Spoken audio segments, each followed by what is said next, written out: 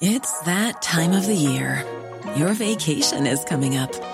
You can already hear the beach waves, feel the warm breeze, relax, and think about work.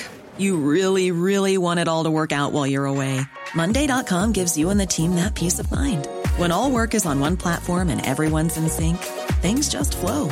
Wherever you are, tap the banner to go to Monday.com.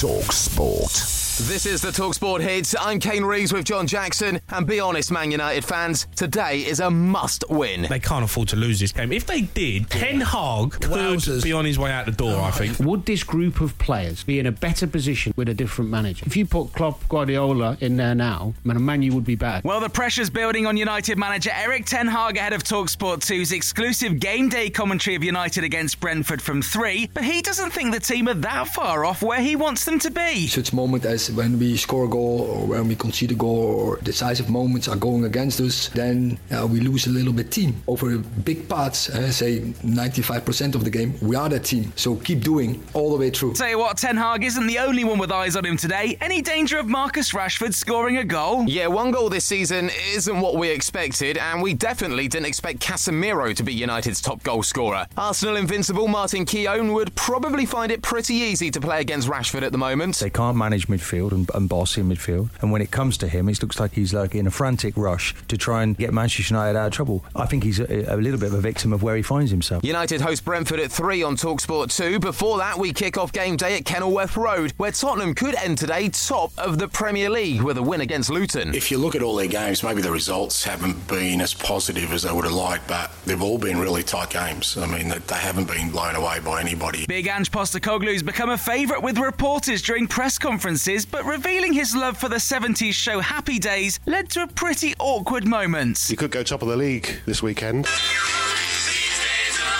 Something to be happy about, right? Oh, wow.